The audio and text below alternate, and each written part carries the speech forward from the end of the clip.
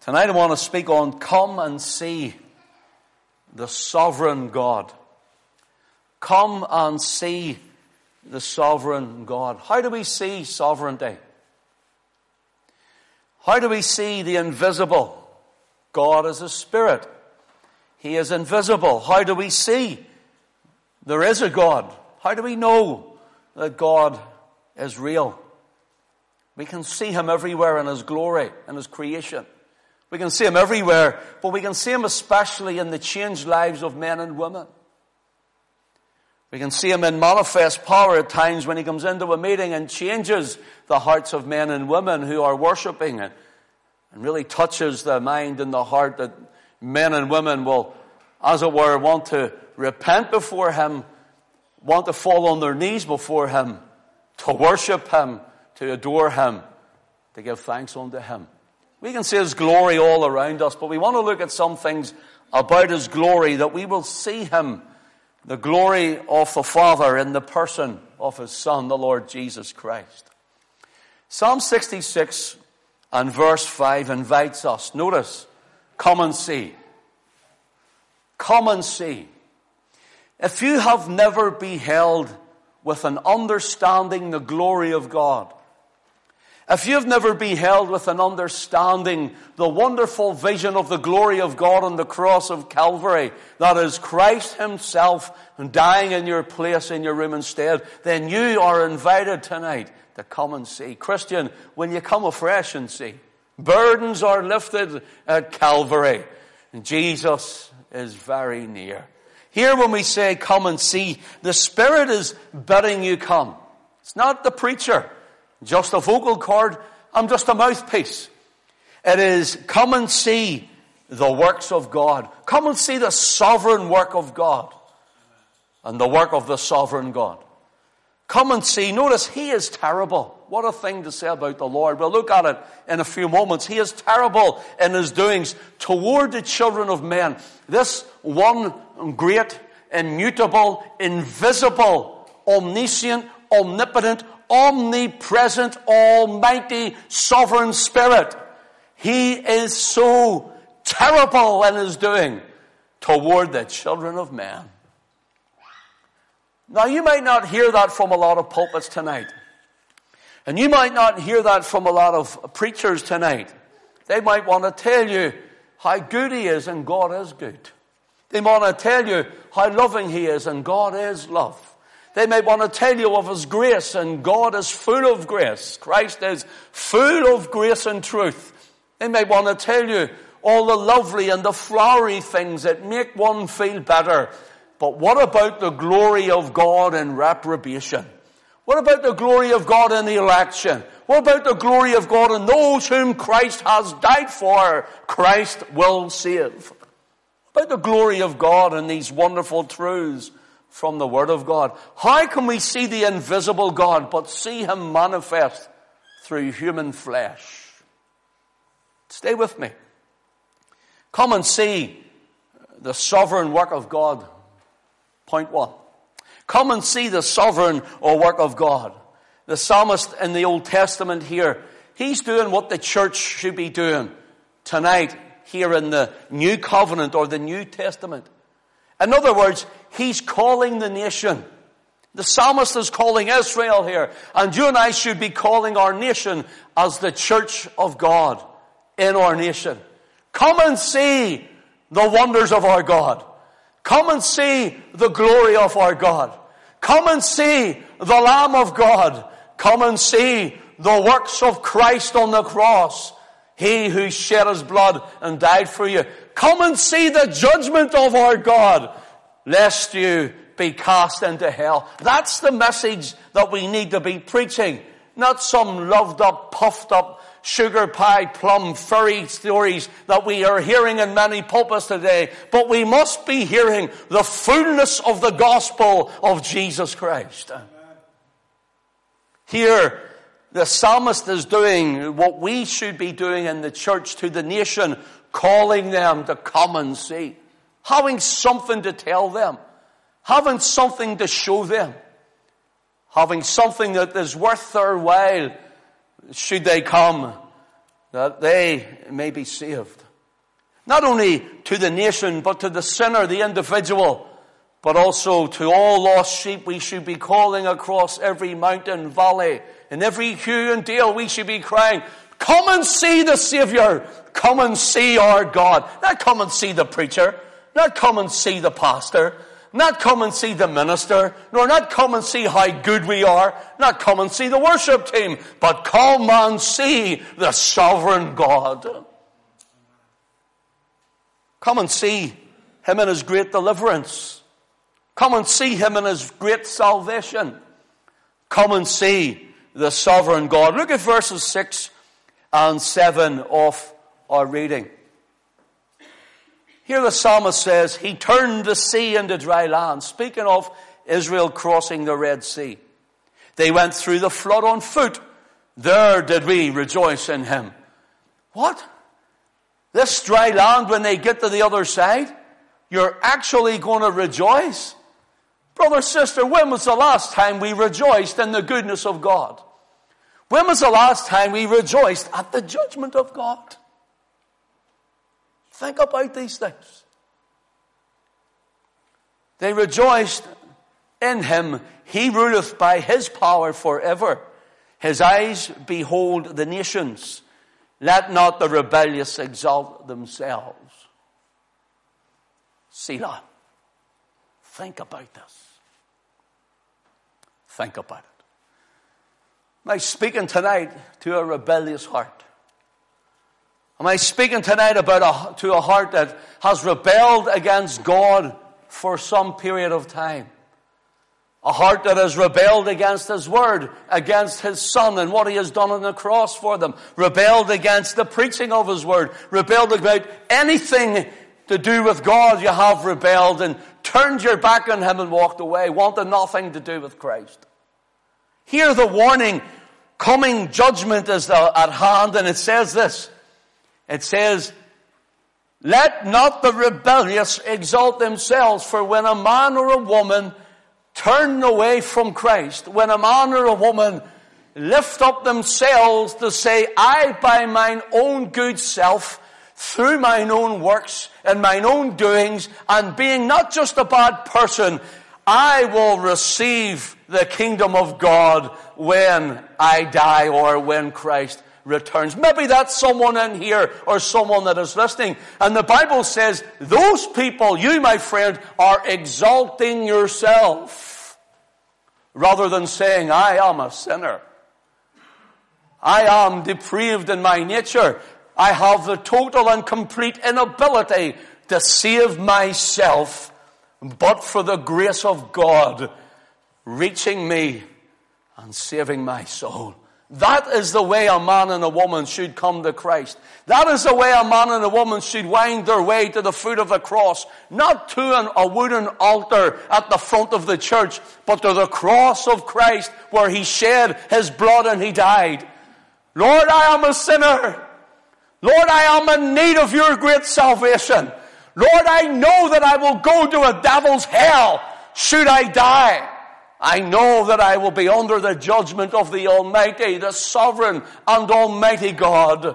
Have mercy on me, Father. Oh, sometimes we auction off the Lord Jesus Christ.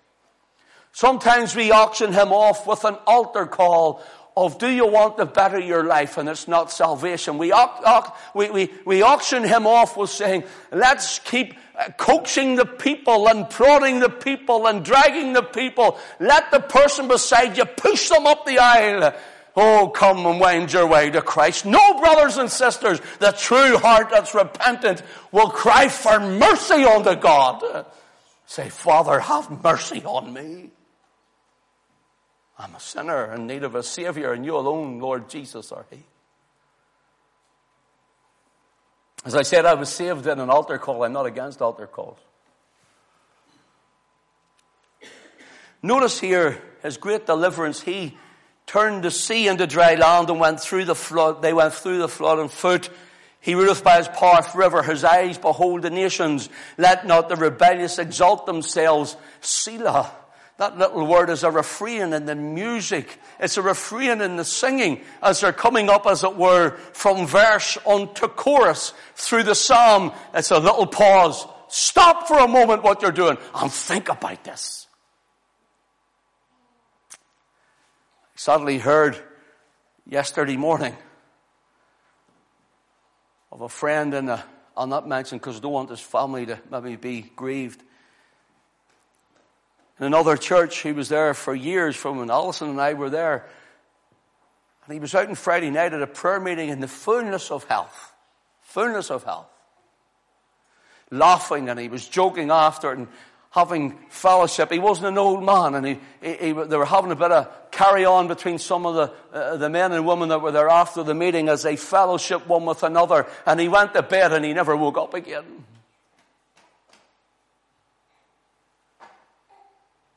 But he loved the Lord. And the Lord loved him. If that was you tonight,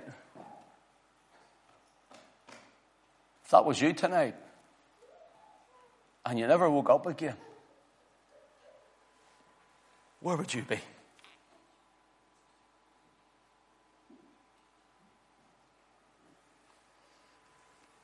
The work of the sovereign, almighty, supernatural, wonder-working God should cause, listen, the sinner to fear. The ungodly or the unsaved to fear, but the saint to praise. Here we are told that they went through the flood on foot. There did we rejoice in him.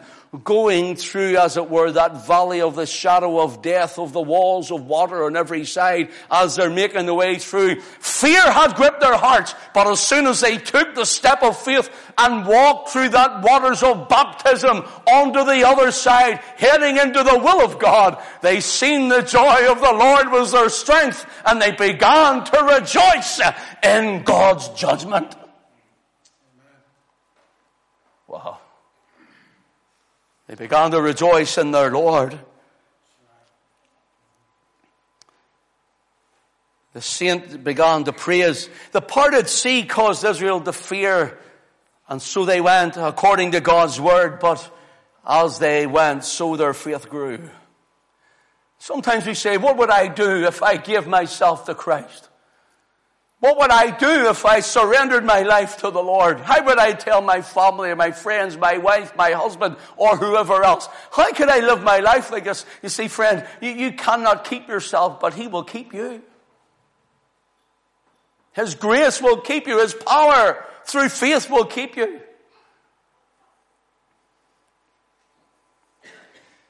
The same gospel that rejoices the Christian spirit, that cheers the Christian spirit and warms and soothes the Christian's heart and soul, is the same gospel that warns of the penalty of sin. Look, it's no good telling people, God loves you, God loves you, God loves you, oh, God loves you, and them dying not knowing Christ and going to hell. There was a rich young man came to Jesus and he says, good master, what good thing must I do that I may inherit eternal life? And Jesus gives him some of the commandments, and the young man says, all these have I kept from my youth up. What yet do I lack? I'm missing something. In other words, he couldn't keep it himself. Jesus says, sell all that you have, give it to the poor, and come and follow me. And we're told the young man went away sad because he had much goods. And we're told that as he went, and Jesus loved him. I have something to tell you. The love of God doesn't save you. The grace of God does. But love is God's grace in action. God's love sent his Son to the cross of Calvary. But it's only by grace you can be saved according to the blood of Jesus. You can hear of Calvary. You can speak of Calvary. You can read of Calvary. You can sing about Calvary. You can even do things that represent Calvary if you want. But that is not the gospel salvation brought in this book. Salvation is in Christ and Christ alone. Notice this. Psalm 66 and verse 12, if you look down the chapter.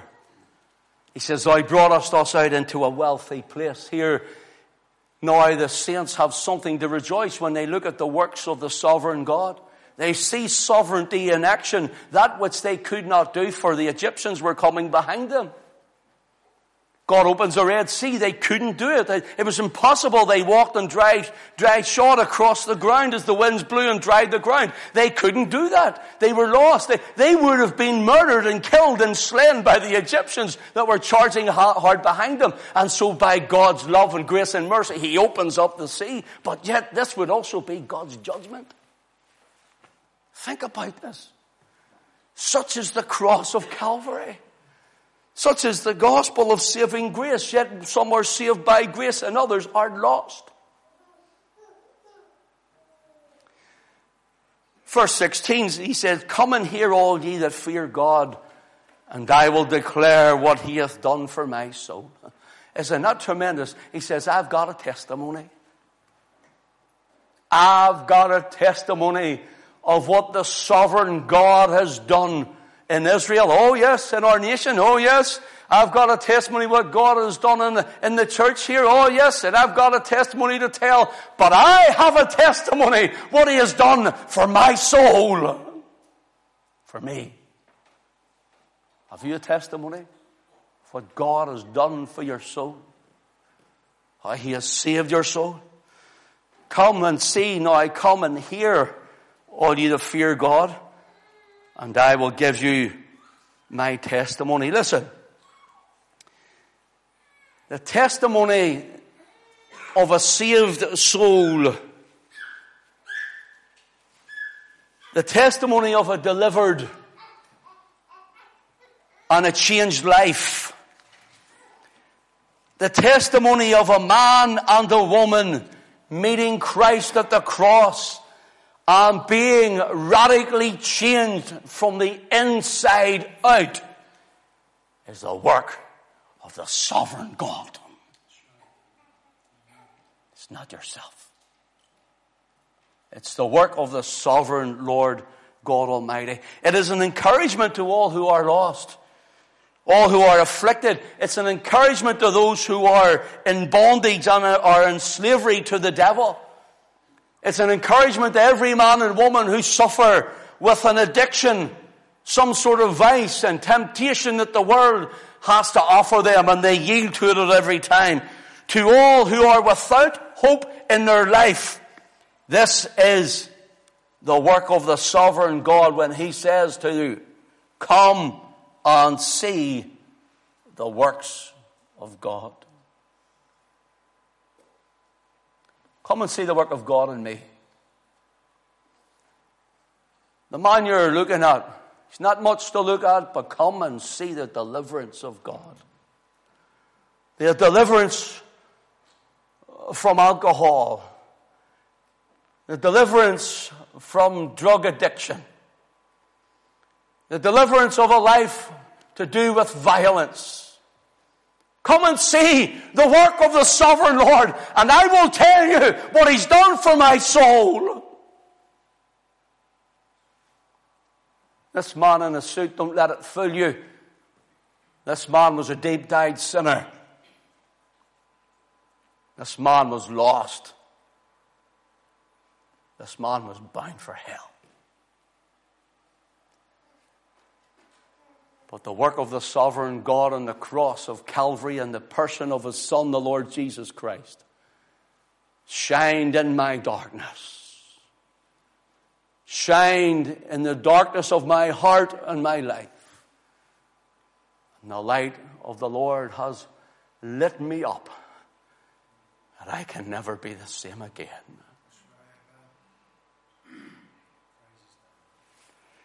Come and see the deliverance He brings. Come and see the evidence of a changed life. Not only the psalmist and myself, but many in here are saying, come and see the power of God at work today. We could tell you of healing testimonies. We had one this morning. We could tell you of many healing testimonies of God's work and power among the people in this place alone.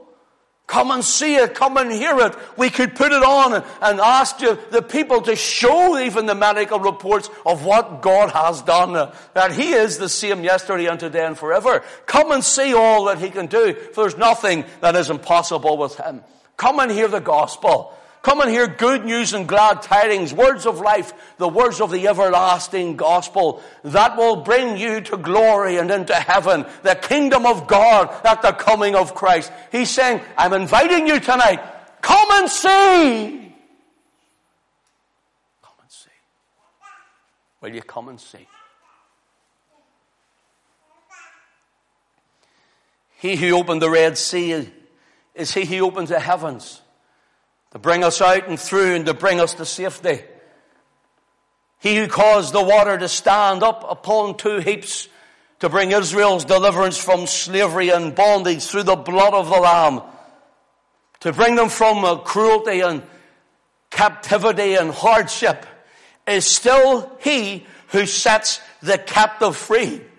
He is the same almighty, omnipotent Father who brought them out, who can bring everyone out who calls upon the name of the Lord to be saved.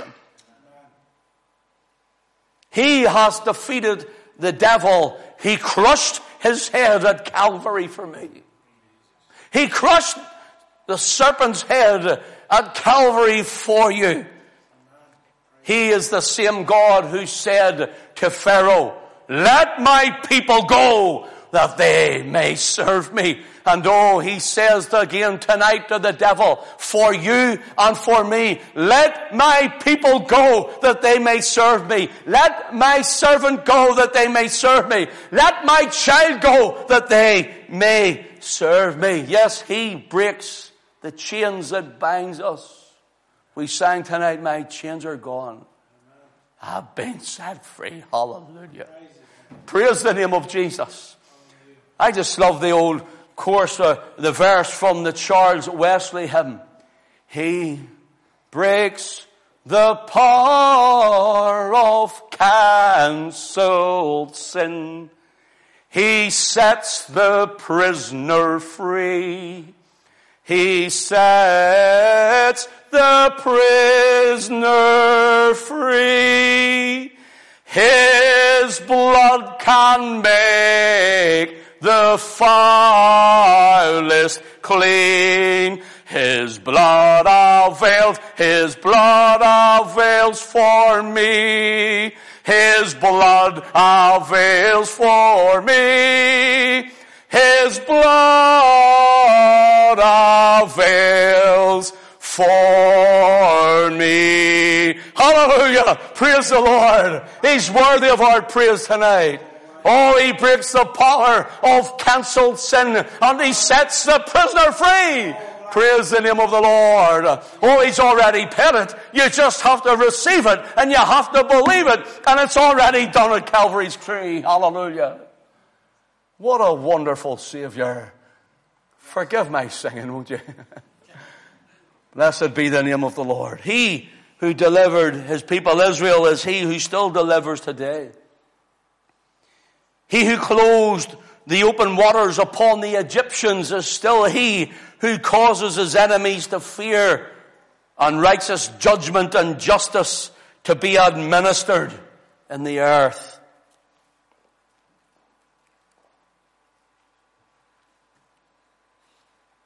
Take note.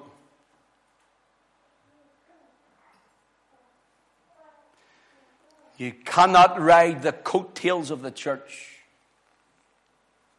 Now listen. You cannot ride the coattails of the church into glory. You cannot ride the coattails of a godly parent into glory.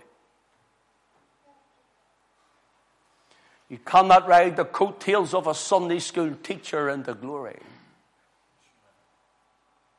Of a youth worker into glory. Of a pastor into glory. Of a grandparent into glory. You cannot ride the coattails of a godly friend into glory. For you must be born again. You must be saved by sovereign grace from the sovereign Lord God Almighty.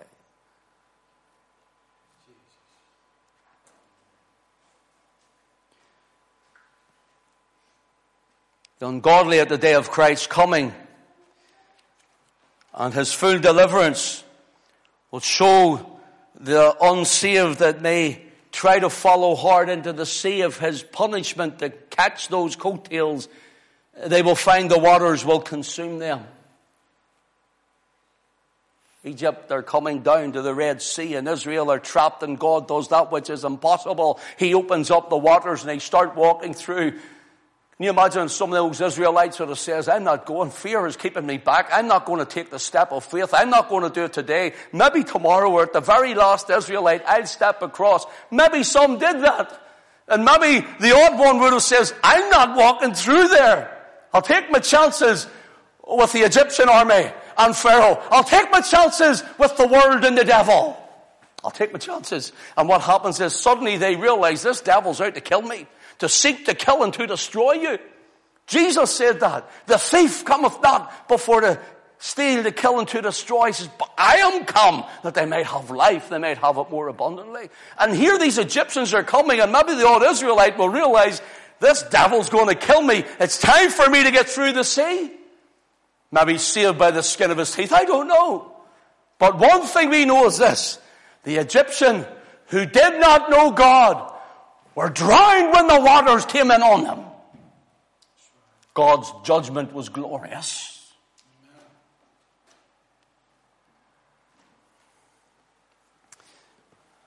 In recent times I've been called a few names. That's okay. I've broad shoulders. Out of touch. Out of date. You don't preach like that anymore. Seriously. I've been saying, don't preach like that anymore. Since when did truth become non-truth? Since when did the word be watered down but for liberalized Christians who want to become like the world and hopefully take their chances by saying to the lost, God loves you. Take a little walk up the aisle. Now be a good boy and get on with it. No. No. Save the Holy Ghost come down from heaven, brothers and sisters. Save the Holy Ghost come down to your heart. Unsaved friend. Save the Holy Ghost come and quicken you to see the Lamb of God. Save but the Holy Ghost coming to let you hear with faith the word. Save the Holy Ghost to it. You're lost. And it's as simple as that. But oh, today, if you hear his voice, harden not your heart. Because God calls you, he says, come and hear and come and see the sovereign God change your life. Save a soul that is lost.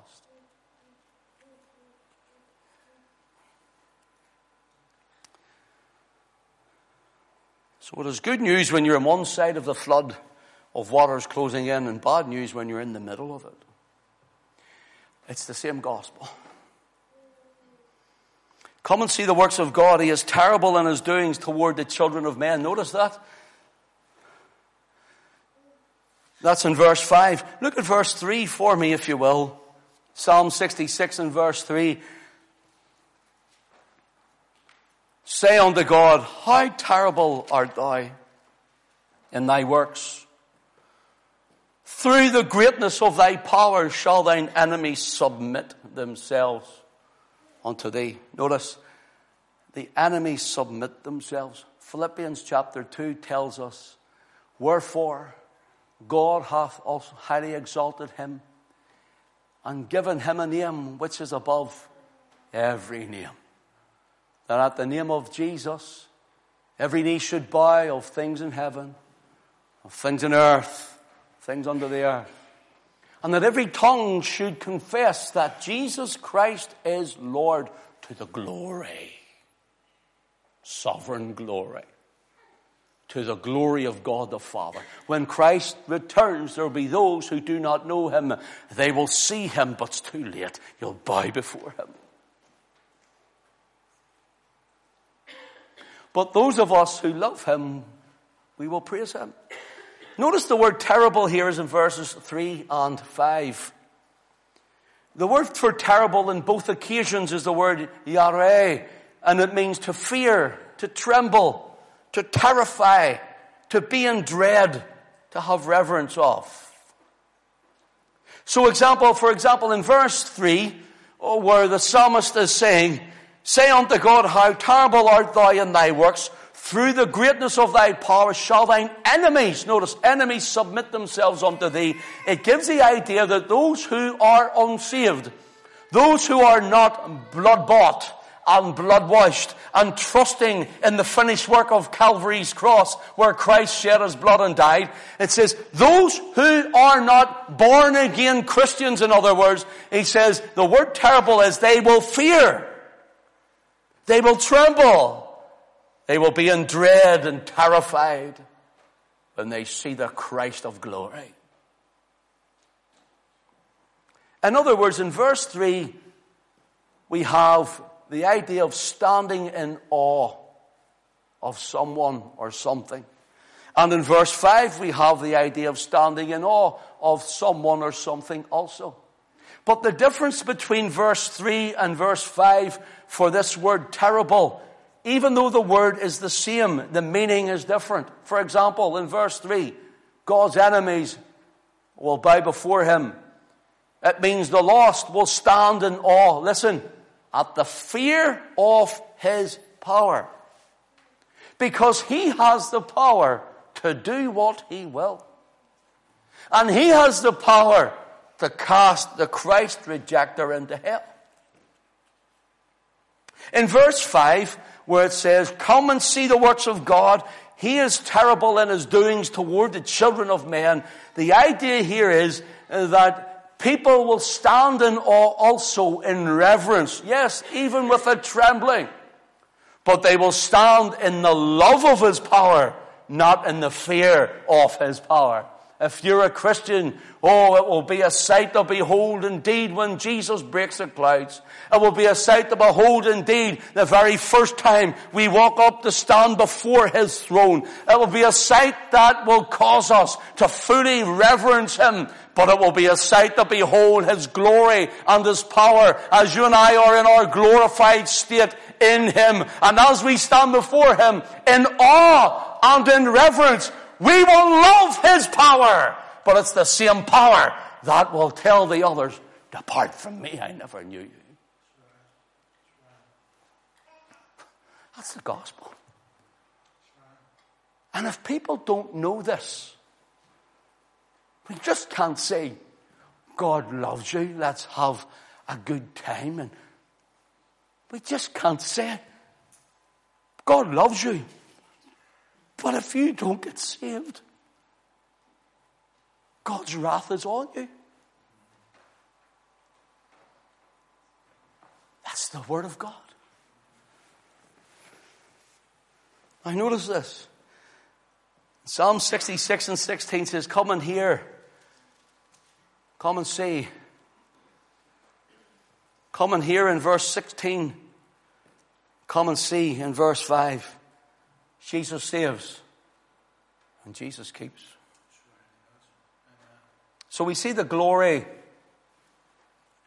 We see the glory of the sovereign Lord next. Secondly, the glory of the sovereign Lord. The first one, as we have just looked at, is see the works of the sovereign God. Now we see the glory of the sovereign God. Isaiah 66 and verse 18 says, the Lord says, "For I know their works and their thoughts. It shall come that I will gather all nations and tongues, and they shall come and see my glory." That's what I'm talking about, running into it. Christ will be on his throne and we will see his glory. He says, "They'll come before me." This is last days. The days we're living in, the coming of the Lord that draweth nigh. And he says they will come and they will see my glory. Listen, the nature of God's glory is similar to that of God's works. Terrible. The nature of God's glory is similar to that of God's works. It's terrible. In other words, it causes one to fear or causes one to praise. I praise him because he has saved me. I praise him because I know him. I praise him because I love him and he loves me. I praise him for his glory and his power and his works. But if I was unsaved and know now what I know, I would fear him. Did you hear that? I would fear him. For our God is a consuming fire.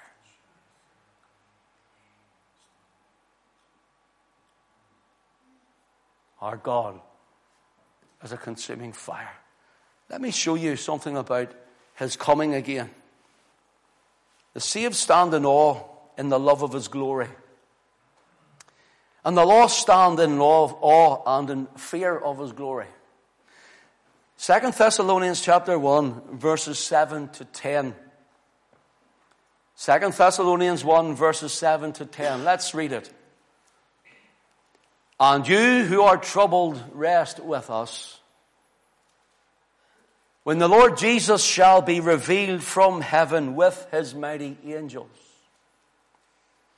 in flaming fire, taking vengeance on them that know not God, and that obey not the gospel of our Lord Jesus Christ, who shall be punished with everlasting destruction from the presence of the Lord, from the glory of his power.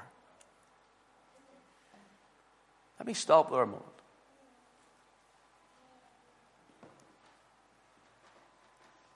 I invite you to go to other meetings sometime and see how many times, or listen online, or do what you do. See how many will read even those scriptures out. That's the scripture. I didn't make that up. Who shall be punished with everlasting destruction from the presence of the Lord. Look, from the glory of his power. We're seeing the sovereign's glory here. Verse 10 says, when? Verse 10, when he shall come to be glorified in his saints and to be admired in all them that believe. Because our testimony among you was believed in that day. So the glory of his power is mentioned here, and the glorified in the saints are mentioned here. Notice this. Verse 9 says, who shall be punished with everlasting destruction from the presence of the Lord. Do you know what that means? Let me just read what I've written here. It means to be driven far from God. Even as far as hell.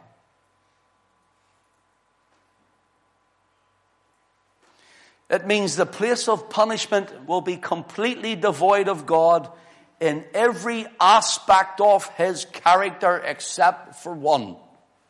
The unrelenting holy justice of God. What? Depart from me, but God is omnipresent. Do you know God is even in hell? Not tormented in hell, not burning in hell. God is in the grave. He's everywhere.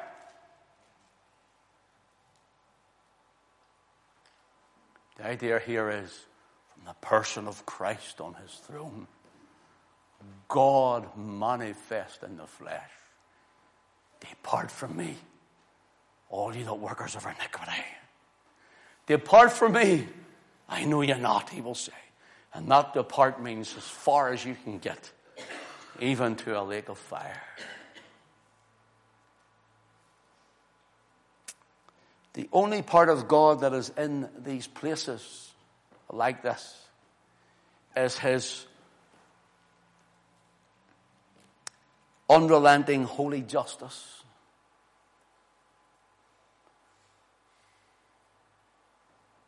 I want you to grasp this. People tend to think God's unfair that people may go to a hell, a devil's hell. God is unfair. Listen, there is no unrighteousness with God. There's no unrighteousness with God. For every single one of us, even in our very nature, have Adam's genes, and we all deserve eternal punishment. But in His mercy, He's brought you here. In His grace, He saved you one day. He called you to behold the Lamb of God that died for you. And you've seen Him burying your sin in His own body on the tree and washing you with His precious blood, and you called for mercy. Even His Spirit gave you the ability to do that. There is no unrighteousness with God. Moses asked, show me your glory. Moses said, show me your glory. The Lord says, Moses, if I show you my glory, you'll die. If I show you my glory, you'll die. But there's a place, he says, there's a place beside me. Isn't that lovely? God has a place beside Him for you.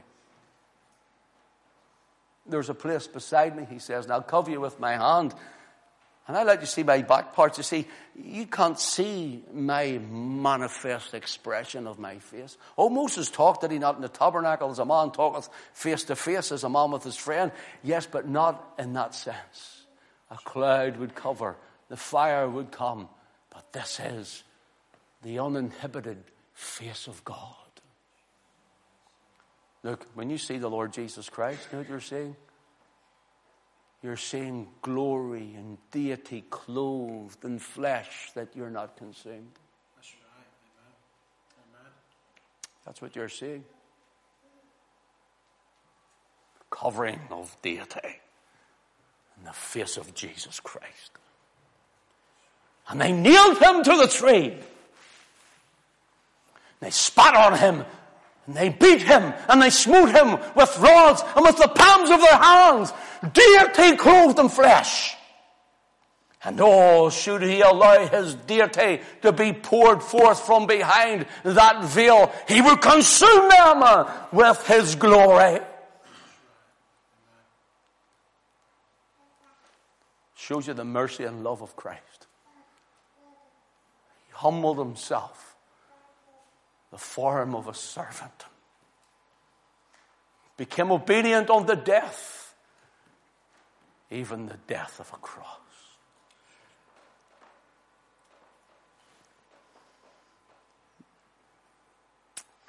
The term here from the glory of His power is the word, there's a few words for power in the Greek, and the one is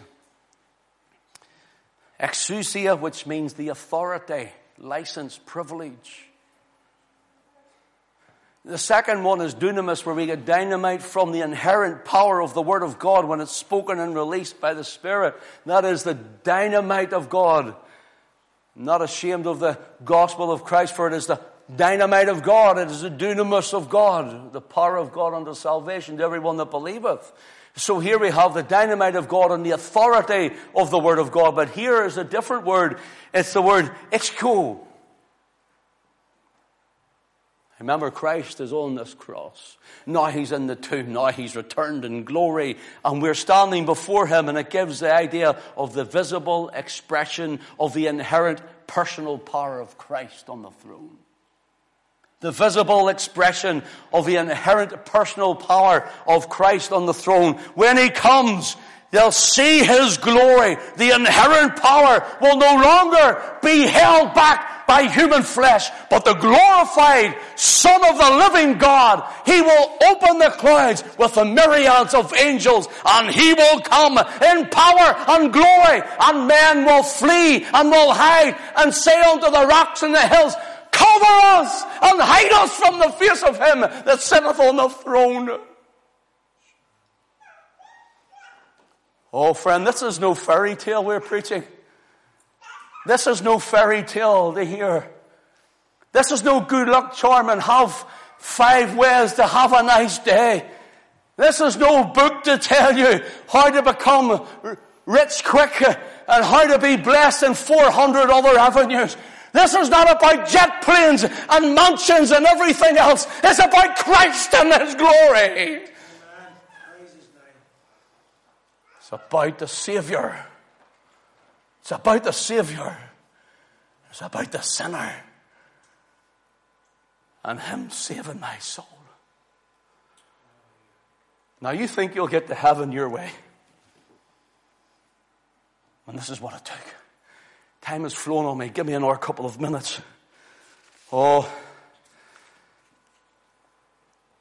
Come and see, he says in Isaiah 66:18, come and see his glory. When I come, I may be in reverence here, yes. And I may cast any crown I have at his feet, because he alone is worthy. Oh yes, all that may happen, and we may tremble a little, but perfect love casts out all fear. And because he loves me and I know I love him, and because I'm trusting in the blood, I'll get down on my knees before him and I will say, thou alone art worthy to receive the glory, Lord Jesus Christ. Yes. This glorified Christ, friend. People may say this is dinosaur preaching. I can tell you one thing. I'm going to keep preaching it. And I'll keep preaching him. I haven't time to go through the rest that I have written here because time has evaded me. But listen, come and see my glory. We will stand in awe of him, stand in love with him as he is admired in all of us. We admire him. Oh, our Savior is coming. We admire him as he breaks the clouds. We admire him because he's bought us with precious blood. We admire him. There's no one like him. In all of the universe, there's none like the Son of God. We admire him with all our hearts. And when he comes, he'll be glorified in the saints. It's not our praise glorifies him. Look, there's nothing you can do to glorify God, really. He's already glorious. He's already glory himself. Glory personified. He is the fountain of glory. But when we praise him, we glorify him in these old tabernacles here. And we say, Lord, you're worthy of the praise. And he's glorified in the saints when he comes. It means he will be exhibited. His glory, that is what he has done. He has seen us. He knew us. He sent his Son for us, who shed his blood for us. He has sent his Spirit to quicken us, to see the Son of God dying for us. He then has enabled us to call for mercy. He has carried us through and washed us in the blood, and he's kept us by grace through faith unto salvation by his great power. And now comes the culmination. At the coming of Christ, he comes in his glory, and he is glorified because we are changed in the moment, in the twinkling of an eye, and he alone deserves the glory for it. Amen. He deserves the glory, brothers and sisters. Praise his name. Hallelujah.